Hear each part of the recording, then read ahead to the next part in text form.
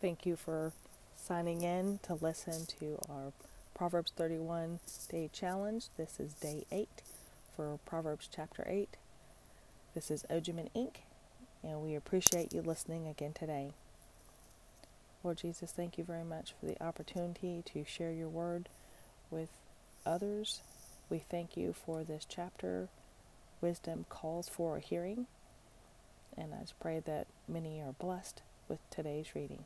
In Jesus' name. My name is Jeannie Ojiman, and I am the co-founder of Ojiman Inc. and Offer Him Ministries. I'll be reading out of the New Living Translation for Proverbs chapter 8 today. Listen as wisdom calls out. Hear as understanding raises her voice. On the hilltop along the road, she takes her stand at the crossroads. By the gates, at the entrance to the town, on the road leading in, she cries aloud. I call to you, to all of you.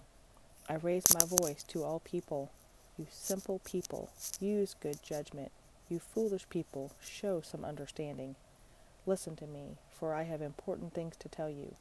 Everything I say is right, for I speak the truth, and detest every kind of deception. My advice is wholesome. There is nothing devious or crooked in it. My words are plain to anyone with understanding, clear to those with knowledge. Choose my instruction rather than silver, and knowledge rather than pure gold. For wisdom is far more valuable than rubies. Nothing you desire can compare with it. I, wisdom, live together with good judgment. I know where to discover knowledge and discernment. All who fear the Lord will hate evil. Therefore I hate pride and arrogance, corruption and perverse speech. Common sense and success belong to me. Insight and strength are mine. Because of me, kings reign and rulers make just decrees. Rulers lead with my help, and nobles make righteous judgments. I love all who love me. Those who search will surely find me. I have riches and honor, as well as enduring wealth and justice. My gifts are better than gold, even the purest gold. My wages better than sterling silver. I walk in righteousness, in paths of justice. For those who love me inherit wealth, and I will fill their treasures. The Lord formed me from the beginning, before he created anything else. I was appointed in ages past, at the very first, before the earth began. I was born before the oceans were created, before the springs bubbled forth their waters, before the mountains were formed, before the hills I was born, before he had made the earth and fields, and the first handfuls of soil. I was there when he established the heavens, and when he drew the horizon on the oceans. I was there when he set the clouds above, when he established springs deep in the earth.